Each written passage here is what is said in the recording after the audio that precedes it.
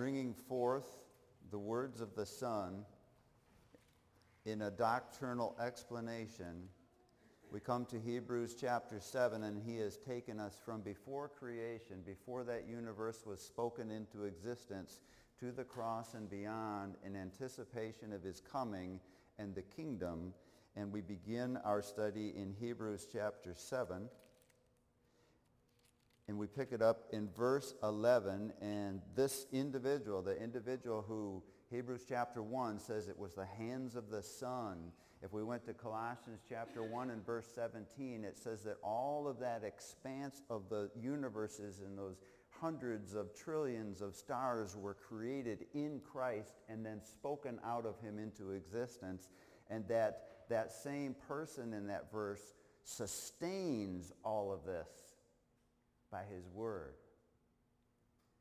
That when we think of heavens in the Bible, that expanse that we just looked at is the second heaven. The first heaven, as you go outside, is the clouds and the atmosphere around the earth that we can see with our naked eyes. The second heavens are those trillions of stars, each of them 30 trillions of miles apart, that even the speed of light, I think, is 386,000 miles per second, that it would take forever for the light to get from a star to earth, so he had to create them and the light at the same time so that Adam could see the light from those stars trillions of miles away. Terry and I just read through the Psalms, and he reiterates, David does, that the moon is actually, its purpose in the sky primarily is to give a calendar. And God's calendar is a lunar calendar.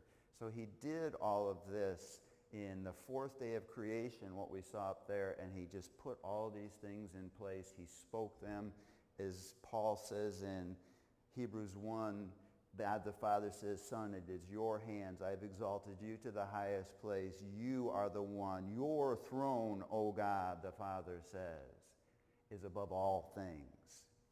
So by the time you come to Hebrews 7, which is, if Hebrews is the foundational explanation to Jews, Hebrews 7 is the foundational chapter in the book. Just like if Romans is the foundational gospel book to Gentiles, Romans 8 is the foundational chapter in that book. And we'll see how these two chapters parallel each other. We're gonna come from the galaxies and from heaven, and we're going to zero in. Let's pray before we begin. Heavenly Father, help us to, in some level, understand the vastness of the work of your Son,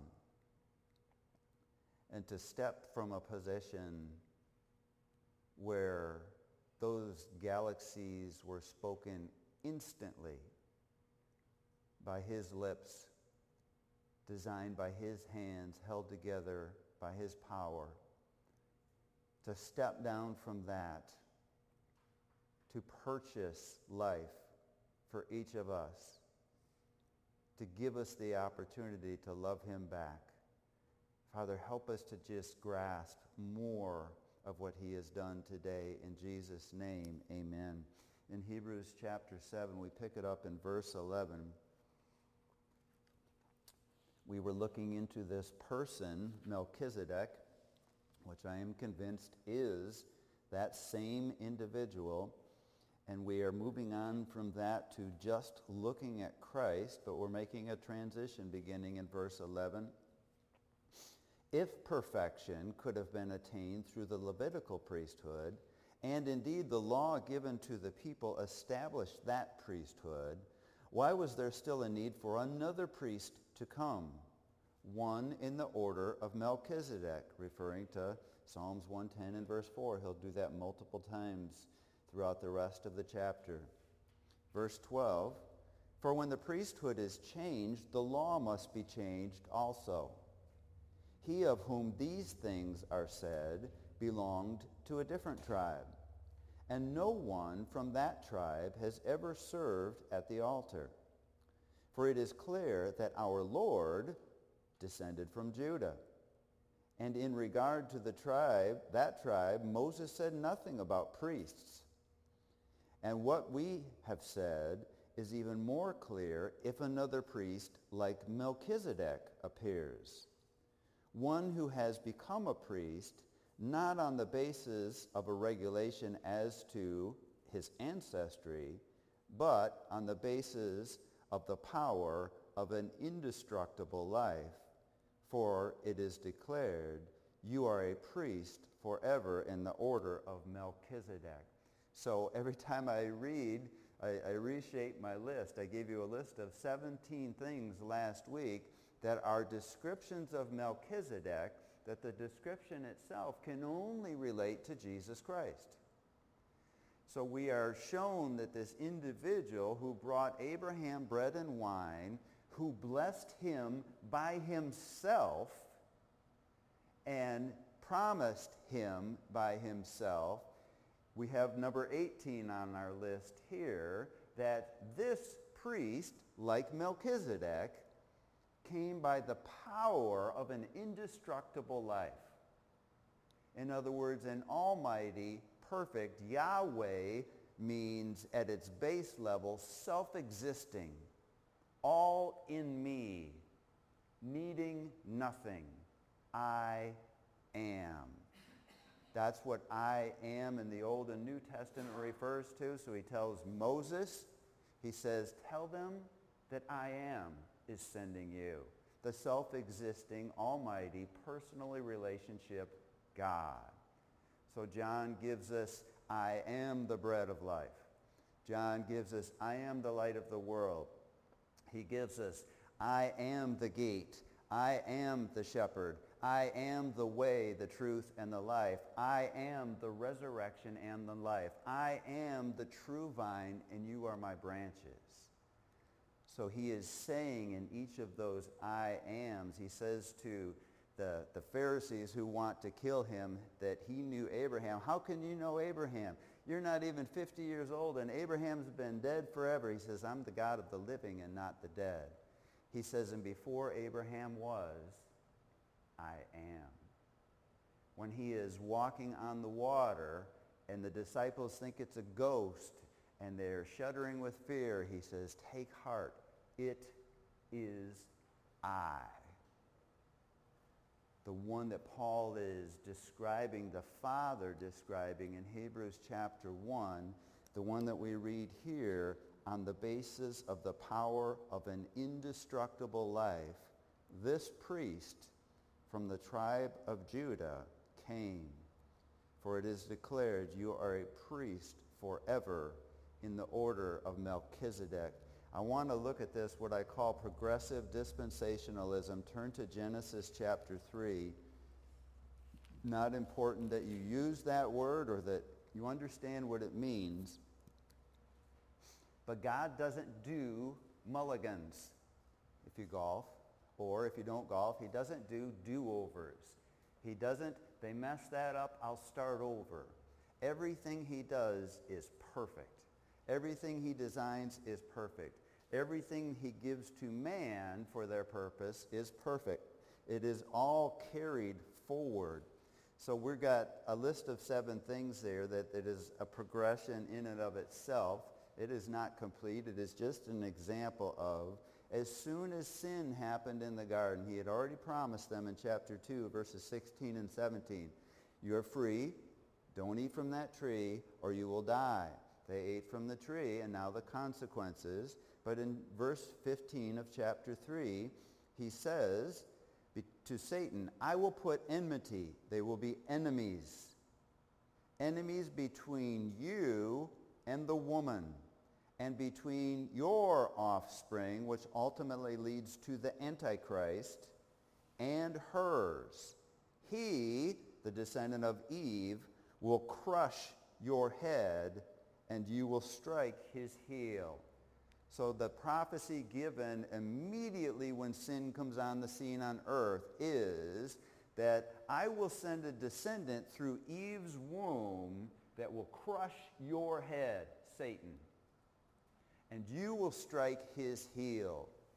So the striking of his heel is the cost of our salvation. It is Jesus on the cross.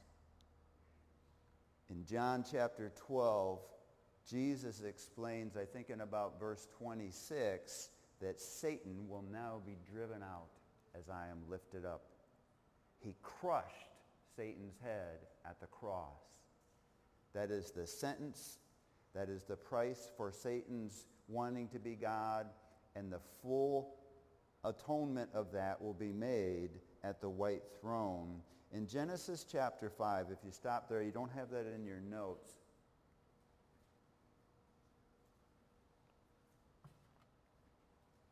But we have prophecy coming first. The first end times prophet in the Bible is Enoch. So if you looked at Genesis chapter 5, and I will just point out to you, if you count verse 3, Adam, and then you see Seth, number 2 in verse 3. In verse 6, you see Enosh, number 3. In verse 9, you see Kenan, number 4. In verse 12, you see Mahalalel, number 5. And then in verse 15, you see Jared. And then you see number 6 from Adam. And it's actually, I don't know if I can even count it right. Adam 1, Seth 2, Enosh 3, Kenan 4, Mahalalel 5, Jared 6. And the 7th in the list is in 18 is Enoch. Enoch is a man who walked faithfully his whole life. And he never died. He was taken up to heaven like Elijah was at the age of 365. And we see here as we count, he's number 7 in the genealogy. Adam is created in the year 4115 according to the Bible. Enoch is 3,493 years BC. So in that time frame between that and 3,128, in that span, this man lived. So if you hold your finger in Genesis, because we'll be right back there, and go to Jude in your Bible, we'll see that that man was the first end times prophecy expert in the Bible. He actually prophesied what we know as the return of Christ at the end of the tribulation. So in Jude chapter 1, only one chapter, verse 14, Enoch, the 7th from Adam. So we know it's the same individual because we just counted him. There's no other Enoch in the Bible, and he is exactly the 7th from Adam. Prophesied about them. He's prophesying, Jude is here, about the last days before Christ returns, and he is quoting Enoch. Enoch, the 7th from Adam, prophesied about them, "See, the Lord is coming with his thousands upon thousands of holy ones." Now, if we went to Revelation 19 or 2 Thessalonians chapter 1, verses 6 through 9, Paul will say, this includes you. When Jesus comes in all his glory, because you believed our message, Paul says, these thousands upon thousands of holy ones are angels, and you're going to come back with him. Enoch prophesied that over 3,000 years before Christ, over 5,000 years before us. Verse 15, to judge everyone and to convict all of them of all the ungodly acts they have committed in their ungodliness, and of all the defiant words ungodly sinners have spoken against him. He's quoting Enoch, which is passed down through Jewish tradition, and we know it's the Enoch of Genesis 5, where he is prophesying the return of Christ to judge the world. Now let's go to Genesis chapter 12. We're just going to kind of zip through these. We're showing that the prophecy in Genesis 3 is carried forward. Obviously, the prophecy from Enoch is carried forward. It hasn't even happened yet. In Genesis chapter 12 and verse 3, I will bless those who bless you, which is probably the only reason God hasn't taken down the United States yet, because of Donald Trump putting the U.S. Embassy in Jerusalem, acknowledging Jerusalem as the capital of Judah and not the capital of Palestine. Verse 3, I will bless those who bless you, and whoever curses you, I will curse. Look at the nations like Babylon and Medo-Persia and Greece and Rome and Germany, all the countries that have tried to take down the Jews. and all peoples on earth will be blessed through you. The Apostle Paul explains to us that that's the announcing of the gospel. So Paul comes back to Genesis 12:3 many times in Romans and many times in Hebrews, explaining that the gospel came to us through Abraham. We are descendants of Abraham, Romans chapter 4, and that is carried forward. Genesis 15 is the promise of the land. Go to Exodus chapter 20. Paul is talking about the law in Hebrews chapter 7. And the law came because of the transgression. Paul will explain to us it had to come so that it would benefit those who are guilty to know that they are guilty. So if someone, a vandal, takes down a sign on 251 that says 55 miles an hour, and you go 100 miles an hour on that road, you've broken the law. But when the sign is put back up, it's saying, you broke the law, and here's how much you broke it by. That's the purpose of the law, that we would recognize we are sinners, that we would, as Paul says, use the law as a schoolmaster or a guardian that leads us to Christ. So we have the Ten Commandments in chapter 20, and look at verse 20. Moses said to the people, do not be afraid. God has come to test you so that the fear of God will be with you to keep you from sinning. That's the purpose of the law, and the purpose of the law is to lead you to Jesus Christ, not to scare you, but to give you the fear of the Lord, knowing that the Lord is the only one who can remove your sin condition. Turn to Jeremiah 31, the verses that Mom read last week. Paul is going to refer to this in Hebrews chapter 7. Paul and Jesus both refer to these verses often.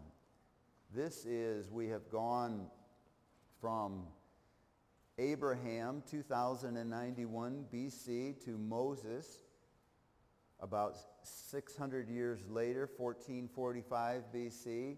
The New Covenant, we're now in about 595 BC as we're progressing in God's plan. And Jeremiah, who lived a very difficult life, would have written down these 7 verses with great joy. We're going to read the first 4 verses because they are the New Covenant. When Jesus says on the night that he is having this supper with his disciples, he says, this is the new covenant in my blood. He's doing 2 things. He is saying, this is Jeremiah 31, and my blood is the payment of that covenant. So he says, this is the new covenant in my blood. He's referring to this covenant. Verse 31.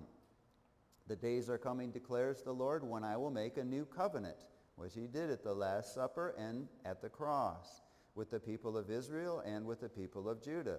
It will not be like the covenant I made with their ancestors, meaning Genesis 12, Genesis 15, Genesis 17, and the law, when I took them by the hand to lead them out of Egypt, because they broke my covenant, though I was a husband to them, declares the Lord.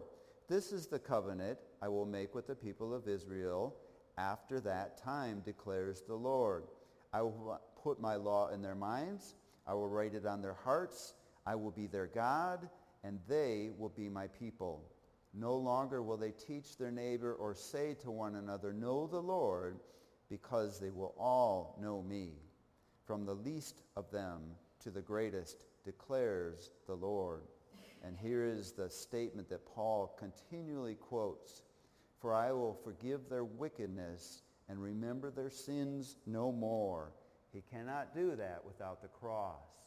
So the new covenant in his blood, he is telling his disciples, when I raise from the dead, the blood that I shed will be the power of God to remove your sins so that your sins and wickedness will be remembered no more. The love that we saw in the psalm up there that is written is expansive as all this creation is. God's love for us is higher. He proved that, Romans 5:8, at the cross. Now let's move forward another 600 years to Luke chapter 24.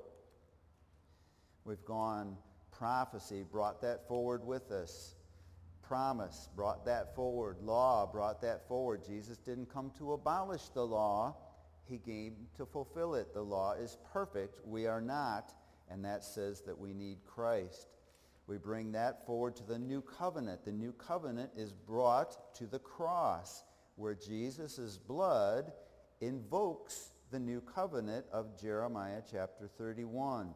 In Luke chapter 24, this is the great commission that is overlooked, the one in Luke, where he tells us how someone comes to know him as Savior.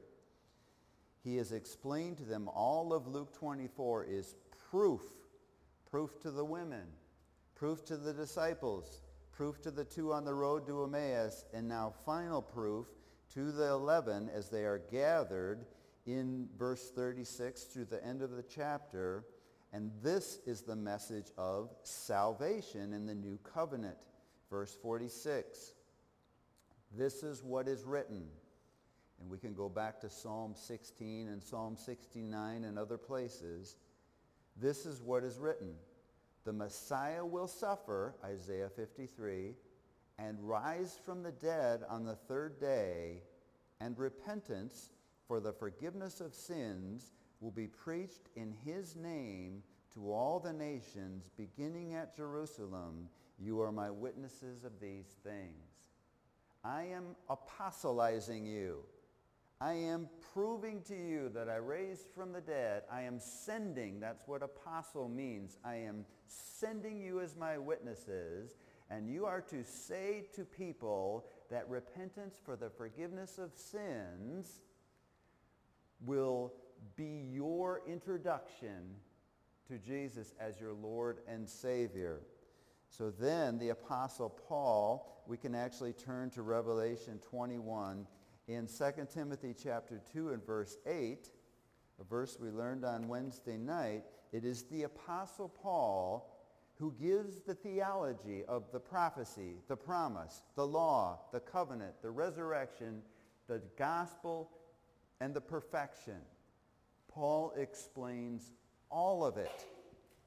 And Paul in 2 Timothy 2:8, he says, remember Jesus Christ, raised from the dead, descended from David.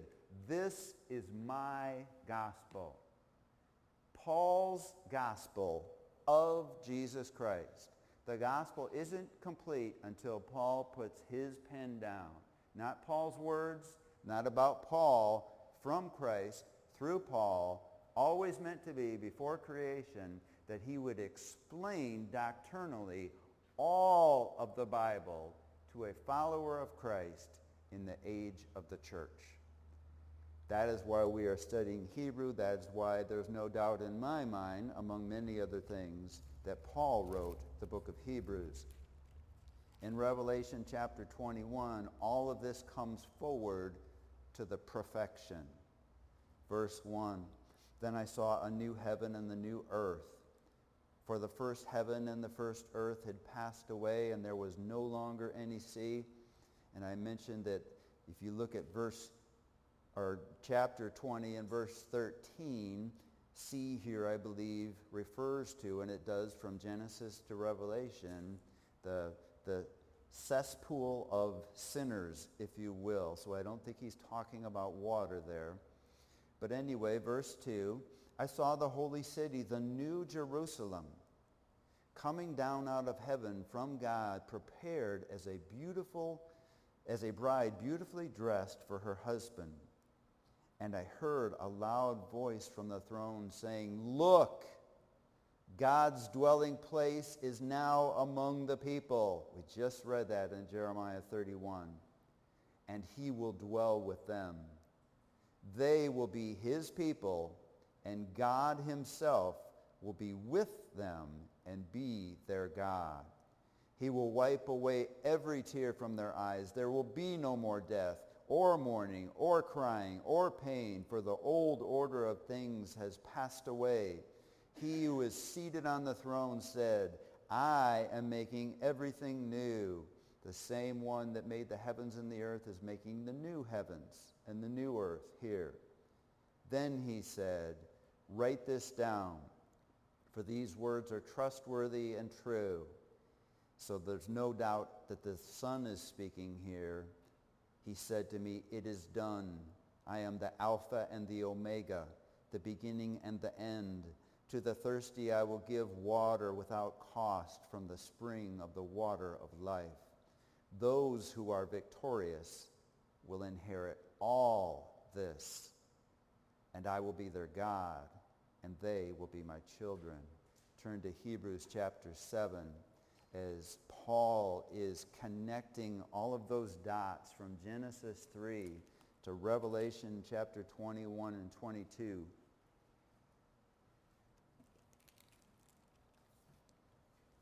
So the core of the gospel in Hebrews are in these verses that we will now read, verses 18 through 25. The former regulation is set aside because it was weak and useless. He's referring to two things here, that the law could make no one perfect. He's not saying that the law is useless. He's saying that the priesthood is useless, because the priesthood was established and enforced by priests who were going to die. The law was put in place which could never save anyone. So in other words, if Christ doesn't come, this one in verse 16, on the basis of the power of an indestructible life, then there is salvation for no one. So verse 18, the former regulation is set aside because it is weak and useless. For the law made nothing perfect. Every person whose hope is to be good enough in accordance to the law will spend eternity in hell. And, he goes on, a better hope is introduced by which we draw near to God. And it is not without an oath. Others became priests without any oath, like Aaron's two sons who God struck dead because they didn't acknowledge him as God in authority. Verse 21, but he became a priest with an oath when God said to him, "The Lord has sworn and will not change his mind. You are a priest forever." Right back into Psalms 110 and verse 4. So this statement is made in real time with God, as we live in time and he doesn't, before creation. He says to his son, "Your throne, O God, is established forever. I have sworn and will not change my mind. You are a priest forever in the order of Melchizedek." No genealogy, no father and mother, no beginning, no end. The King of righteousness, the King of peace, the power of an indestructible life. You, my son, in the order of Melchizedek, are priest forever. In our understanding of that statement comes 1,000 years before Christ, long after the law was established through David. When David makes that statement, he informs all who don't know that way before David, almost 1,100 years before David, Melchizedek meets Abraham, offers him bread and wine, and offers him and makes the promise. He blesses him, and he calls himself God Most High and Creator, and he meets Abraham, who is in the middle of enemy territory. Be like being in World War II, dropped in the middle of Germany, all alone, and he meets Melchizedek. And the first thing he does is he sets out bread and wine, which is where one day Jesus would say, "The new covenant in my blood." He is making the first covenant with Abraham, and he is establishing this with Abraham. David says that Melchizedek is God's son, Psalm 110, verse 1. The Lord says to my Lord, Psalm 110 begins. Your throne, O God, Hebrews chapter 1. All of this is pointing to the only one with an indestructible life who is willing to give his life so that we can live. Reading on, verse 22, because of this oath, Jesus has become the guarantor of a better covenant, the one that we read from Jeremiah 31. The one that he introduced on that night that he would be betrayed. Verse 23, Now there have been many of those priests, since death prevented them from continuing in office. But because Jesus lives forever, and remember, forever is both directions. Everlasting is from now on. Forever is Alpha and Omega, beginning and end, Aleph and Tav, all of those things. Verse 25, maybe the most important gospel theology verse in the Bible. Therefore, he is able to save completely those who come to God through him, because he always lives to intercede for them. So there are hundreds of verses in the Bible that help the Bible explain to us, once you are his, you are always his. But there is no verse like Hebrews 7:25 that says how that is. He is the guarantor, verse 22, because verse 25, he intercedes for us 24/7. He always lives to intercede for us. A priest represents people before God. This priest lives forever before God, representing us. To the one who is victorious, I will give all of this, Revelation 21, because Jesus never stops interceding. The reason we are once saved, always saved, is Hebrews 7:25. We have this picture in Zechariah chapter 3. We have this picture in Revelation chapter 12 of Satan always accusing the followers of Christ. And we have this picture in Hebrews 7:25 of the Son of God before God, Satan accusing, Christ interceding, mine. They are mine. Look at what they're doing, Satan might say. Look at the filth. Look at the sin. Look at the things that Satan can say to us and think, you know what, he's right. Christ says to us, I am the guarantor, not you. It is my righteousness, not yours. It is my perfection, not yours. It is my interceding before the Father that keeps you saved. So that, this is the primary reason, whatever I do now is for him. It's not for me. Most religion is doing and touching and tasting and eating and sprinkling and washing, because they describe those things in their theology as a means of grace. More grace, more grace, more grace. We're going to see these three words often as we go through the rest of Hebrews. Once for all.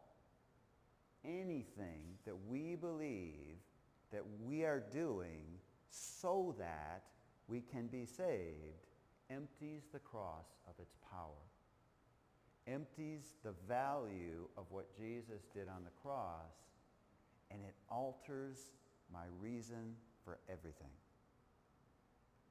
If I believe I need to do things to stay saved, then I will never do anything for him. John says, I write these things to you who believe in the name of the Son of God, so that you may know that you have eternal life. You're not earning it. You're not getting closer to getting it. If you follow Christ, it is yours. Turn to Romans chapter 8 as these parallel passages are laid out by Paul. We go from the central chapter in Hebrews to the central chapter in Romans. One written to Jewish believers, one written to Gentile believers, same message.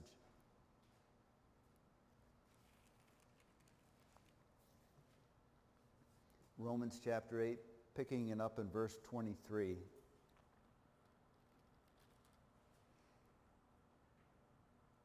Not only so, he's been talking about creation groaning for what Enoch prophesied, so that creation can be renewed. But Paul says here, not only so, but we ourselves, followers of Christ, who have the first fruits of the Spirit. We are the first people to have the Spirit. We are the only people who have had the Holy Spirit indwell us. We groan inwardly as we wait eagerly for our adoption to sonship, the redemption of our bodies. So Paul's going to explain in this chapter that from God's perspective, the Son has been priest forever since before creation. You have been everything that God called you to be since before the creation. But from our perspective, there are stages. There is the fact that we are immediately saved from the penalty of sin. We are currently being saved from the power of sin. 1 Corinthians 1:13, one day we will be saved from the presence of sin in a body like Christ, the full adoption as sonship. So creation is longing, and we as believers are longing. Verse 24, for in this hope, Hebrews chapter 6, put in the inner curtain by Christ himself as an anchor for our souls, for in this hope we were saved. But hope that is seen is no hope at all. I wish religion could just grab onto that and know it. There's nothing you can touch, nothing you can do, nothing you can receive or experience religiously. If you can see it, it's not hope. Our hope is in heaven. But hope that is seen is no hope at all. Who hopes for what they already have? What Abraham hoped for, he never saw. What we hope for, we have not seen yet. But if we hope for what we do not yet have, we wait for it patiently. Patience and perseverance are often interchangeable. This isn't we're sitting in a chair waiting for the rapture. It's we're serving knowing that it is coming. In the same way, the Spirit helps us in our weakness. We do not know what we ought to pray for, but the Spirit himself intercedes for us through wordless groans. And he who searches our hearts knows the mind of the Spirit, because the Spirit intercedes for God's people in accordance with the will of God.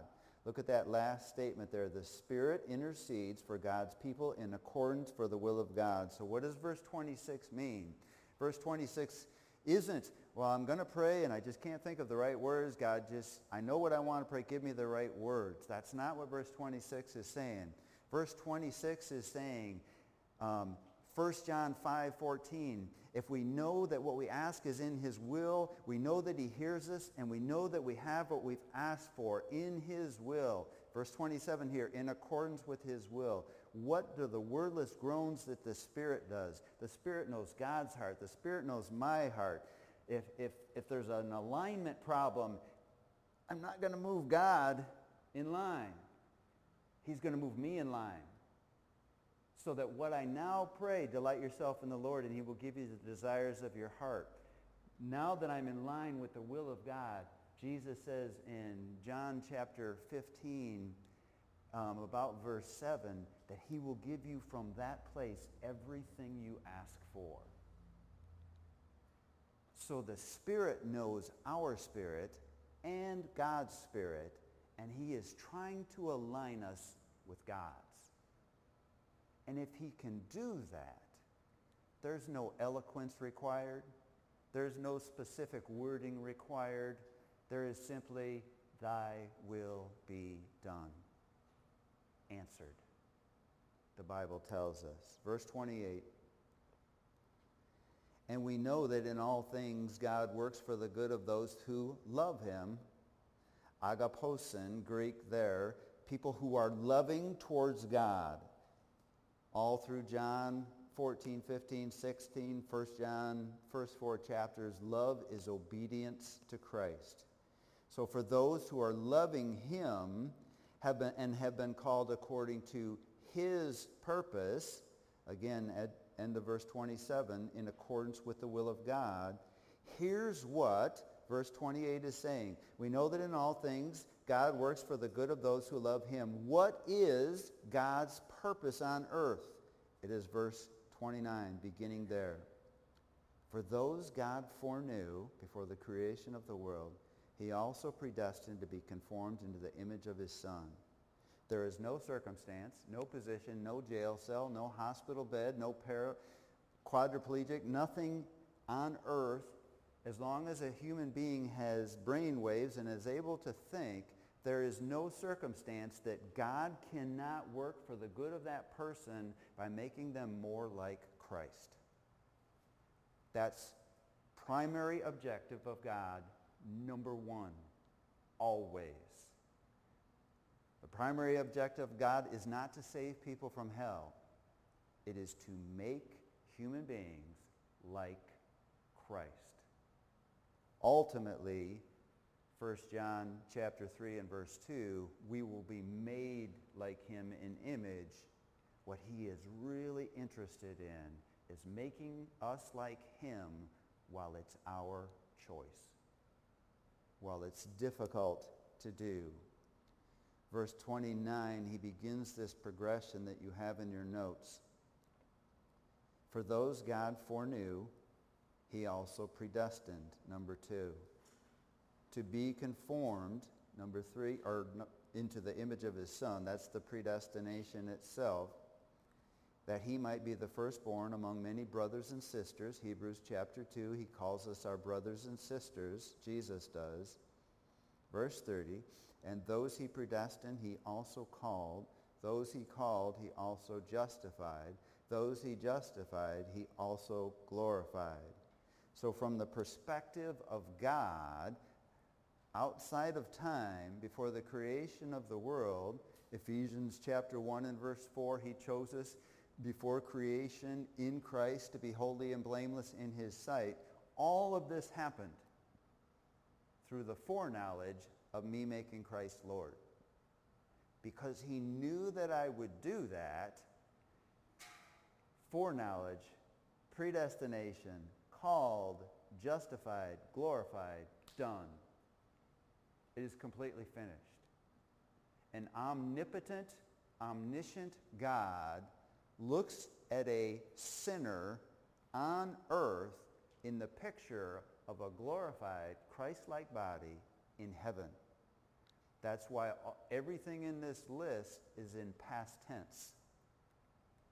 He doesn't do it in our relationship to time. He does it in his. So in your notes there, foreknowledge. And this is so important to Calvinism and so many other things. Paul always puts things in perfect order. Foreknowledge and predestination are not the same thing. There is an order to them. There is no verse in the Bible that says God predestined people to not be saved. John 3:17, who does God condemn? No one. What God does predestine, Genesis 2:15, 16, and 17, is that if you choose my Son, I'll make you like him. Romans 8:29. If you don't choose my Son, hell, wrath, and judgment is yours.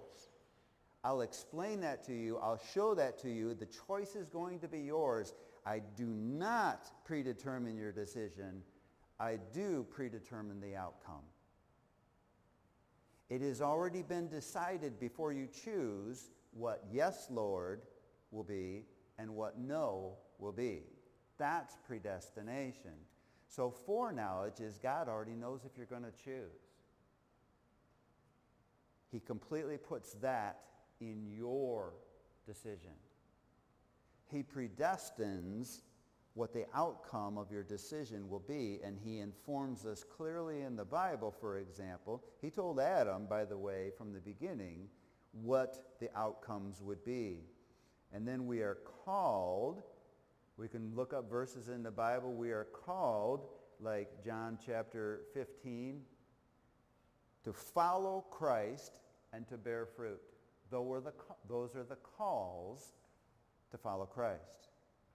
Follow me, as he says to his disciples, and he says to you and I, and he says, You did not choose me, but I chose you, and I appointed you so that you might go and bear fruit that will last. That's what he says to his disciples on that same night from the upper room, that I called you, I chose you, I appointed you to bear fruit.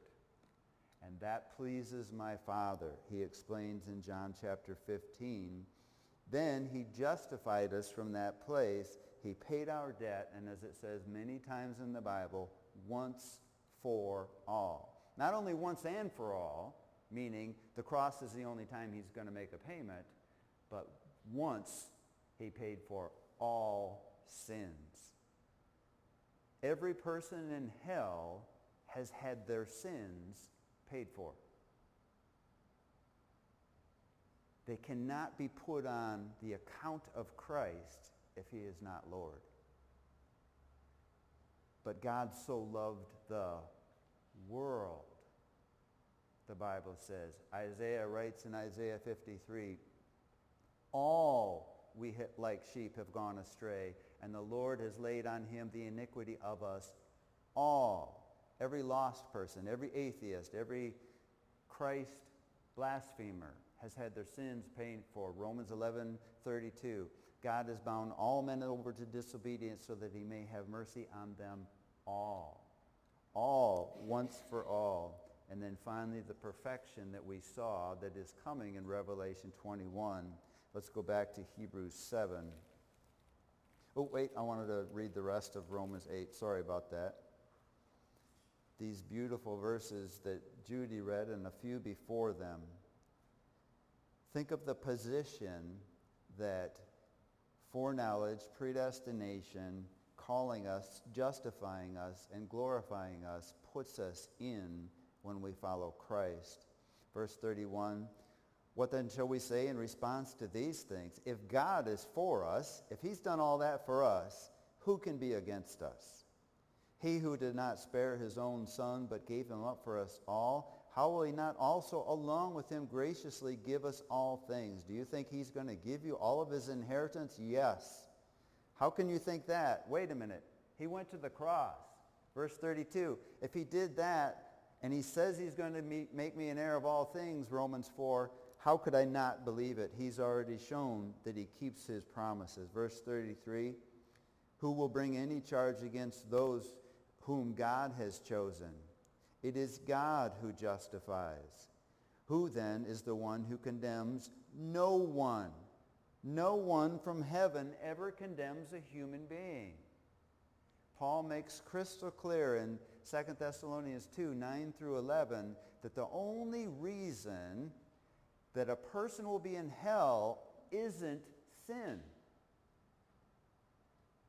The only reason a person will be in hell, according to the Apostle Paul, is because they refused the truth that God offered them.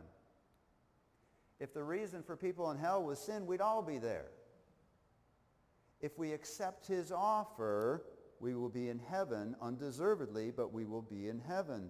So verse 34, who then is the one who condemns? No one. It is the individual who will condemn themselves by saying, I don't want you as my Lord. Christ Jesus, who died, more than that, who was raised to life, is at the right hand of God and is also interceding for us, Hebrews 7:25. Here he is saying it to the Gentiles.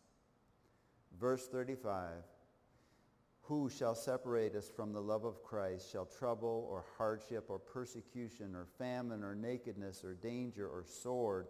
As it is written, and this is Paul's testimony that he's quoting here, but it's his testimony. For your sake we face death all day long. We are considered as sheep to be slaughtered. No, in all things we are more than conquerors through him who loved us. For I am convinced that neither death nor life, neither angels nor demons, neither the present nor the future, nor any powers, neither height nor depth or anything else in all creation will be able to separate us from the love of God that is in Christ Jesus our Lord. In Christ Jesus. You were chosen in him. How many times that Paul must say those two words, in him, over and over and over again. 2 Thessalonians 1, verses 6 through 9. You will be separated from the love of God if you leave this earth without following Christ. So David writes Psalm 2, Psalm 72, and Psalm 110, which Paul keeps preaching from as Solomon is going to the throne. And God tells David, I will never remove my love from Solomon like I removed it from Saul. Saul committed suicide, and the love of God stopped. And the love of God that we saw on the screen that is expansive beyond anything we can do, if your answer remains no, when you stop breathing, the answer is no. And there is nothing that God can do for you. But Paul says of us who follow Christ, nothing can separate us from the love that is in Christ Jesus our Lord. Back to Hebrews 7.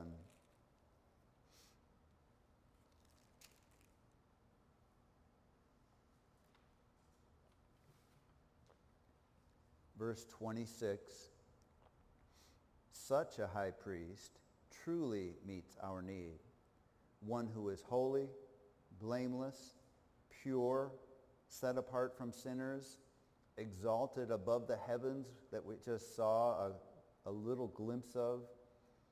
Unlike other high priests, he does not need to offer sacrifices day after day, first for his own sins and then for the sins of the people. Listen to this statement. He sacrificed for their sins once for all when he offered himself. For the law appoints as high priests men in all their weakness, but the oath back in Genesis with Melchizedek and in Genesis 22, but the oath which came after the law appointed the Son who has been made perfect forever. So in this bringing everything forward, the oath isn't announced until 1,100 years after it happened through David. And David says, you, Lord, my son, are a priest forever in the order of Melchizedek. Turn to 1 Peter chapter 3. There are more verses in your notes there in Hebrews. We will just allow them to unfold as we go forward, as Paul is reiterating the same things, driving those things home to us. 1 Peter 3 and verse 15, but in your hearts revere Christ as Lord. And I pause here again. In your hearts revere Christos as Kyrios. In other words, your addressing of Christ is Lord. We see that over and over again. So Christos is anointed one, prophet, priest, king. Lord is Kyrios, master. So he says, as he is sending us out to witness, as he is sending us out to give testimony to the resurrection of Christ and telling people repentance for the forgiveness of sins and becoming heirs of everything in heaven, because this same one who spoke creation into existence died on the cross for your sins and mine. As you go with that message, go from a place where you revere Christos, Messiah, as Lord, Master.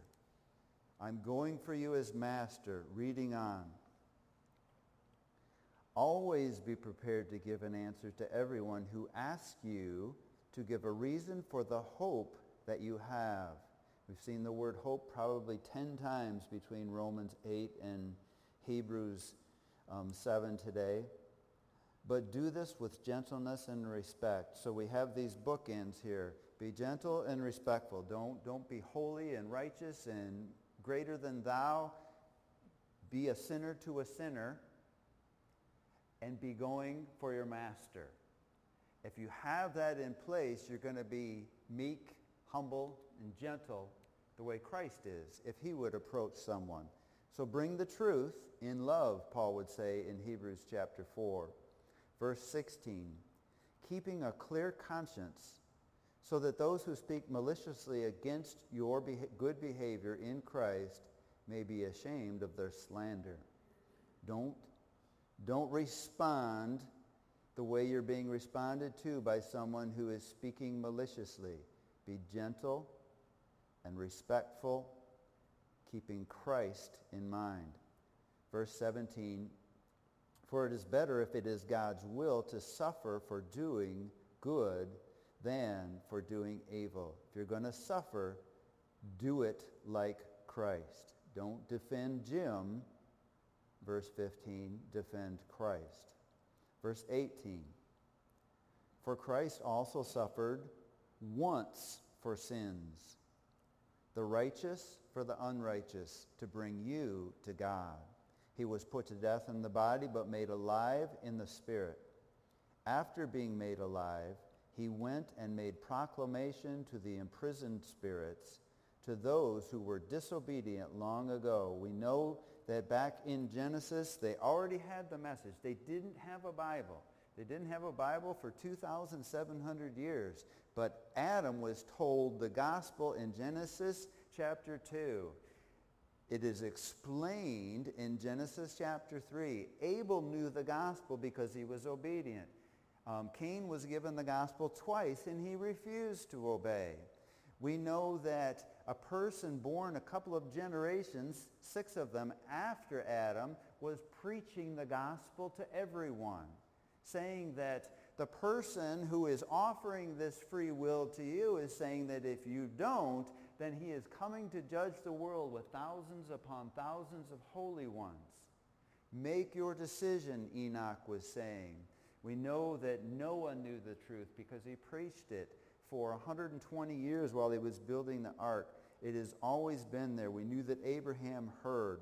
So to those who were disobedient long ago, the first part of Romans chapter 5, when God waited patiently in the days of Noah while the ark was being built, in it only a few people, 8 in all, were saved through water. And people will take that verse and stop right there. See, water saves you. It's a means of grace. You need to be sprinkled. You need to be dipped. You need to do something because that's salvation. No. Noah was preaching the spiritual reality of following Yahweh or refusing to follow Yahweh. And the ark was given as a picture to everyone on earth, salvation. The ark is literally, Peter's going to explain, a picture of Jesus Christ. So Ephesians 1, 13 and 14, Paul says, you also were included in Christ. When you heard the gospel, the message of your salvation, having believed, you were placed in him with a seal, who is the Holy Spirit, which is the promise guaranteeing your inheritance. So they were given a visual as Noah was entering the ark. They went in the ark. God the Father, not a human being, and not read Genesis 6 through 8. Noah didn't shut the door. God did. And he sealed those who believed in the ark, which is a picture of God and the Holy Spirit sealing people in Christ. Noah understood that. Noah preached that. His hearers understood that. They said, no, thank you. And probably people very close to Noah were pounding on that same ark as the floodwaters began to come. So reading on, verse 21, Peter explains the purpose of the ark. And this water symbolizes baptism. It's not baptism. That now saves you also. Not the removal of dirt. In other words, we're not talking about water here from the body, but the pledge of a clear conscience towards God. It saves you by the resurrection of Jesus Christ. So Paul says, long before Peter writes this, and Peter at the end of this letter will say how much he pays attention to Paul's letters and teachings. Paul says you must confess him as Kyrios and believe in your heart that God raised him from the dead. That decision is heart, not intellect. Intellect has to come. God gave us an intellect to understand the offer. But if the offer stays here and it doesn't go to our heart, then it's not genuine. John chapter 2, several other places. Jesus knew who truly believed in him. He didn't have to ask because he knew what was in each person's heart. We do what our heart tells us to do. And Paul says that, and look at Peter saying the same thing. The pledge of a clear conscience towards God. Lord. It saves you by the resurrection of Jesus Christ, the second half of Romans 10:9, and believe in your heart that God raised him from the dead. It's not water, Peter says. It's not the cleansing of dirt from your body. It's a clear conscience commitment to Christ. And it is a belief that the cross was enough for me, who has gone into heaven and is at God's right hand with angels, authorities, and powers in submission to him. So while he is interceding for us, the angels, the authorities, and the powers are saying, holy, holy, holy is the Lord Almighty. And they're talking about God's Son. Heavenly Father, help us to know your Son better. In Jesus' name, amen.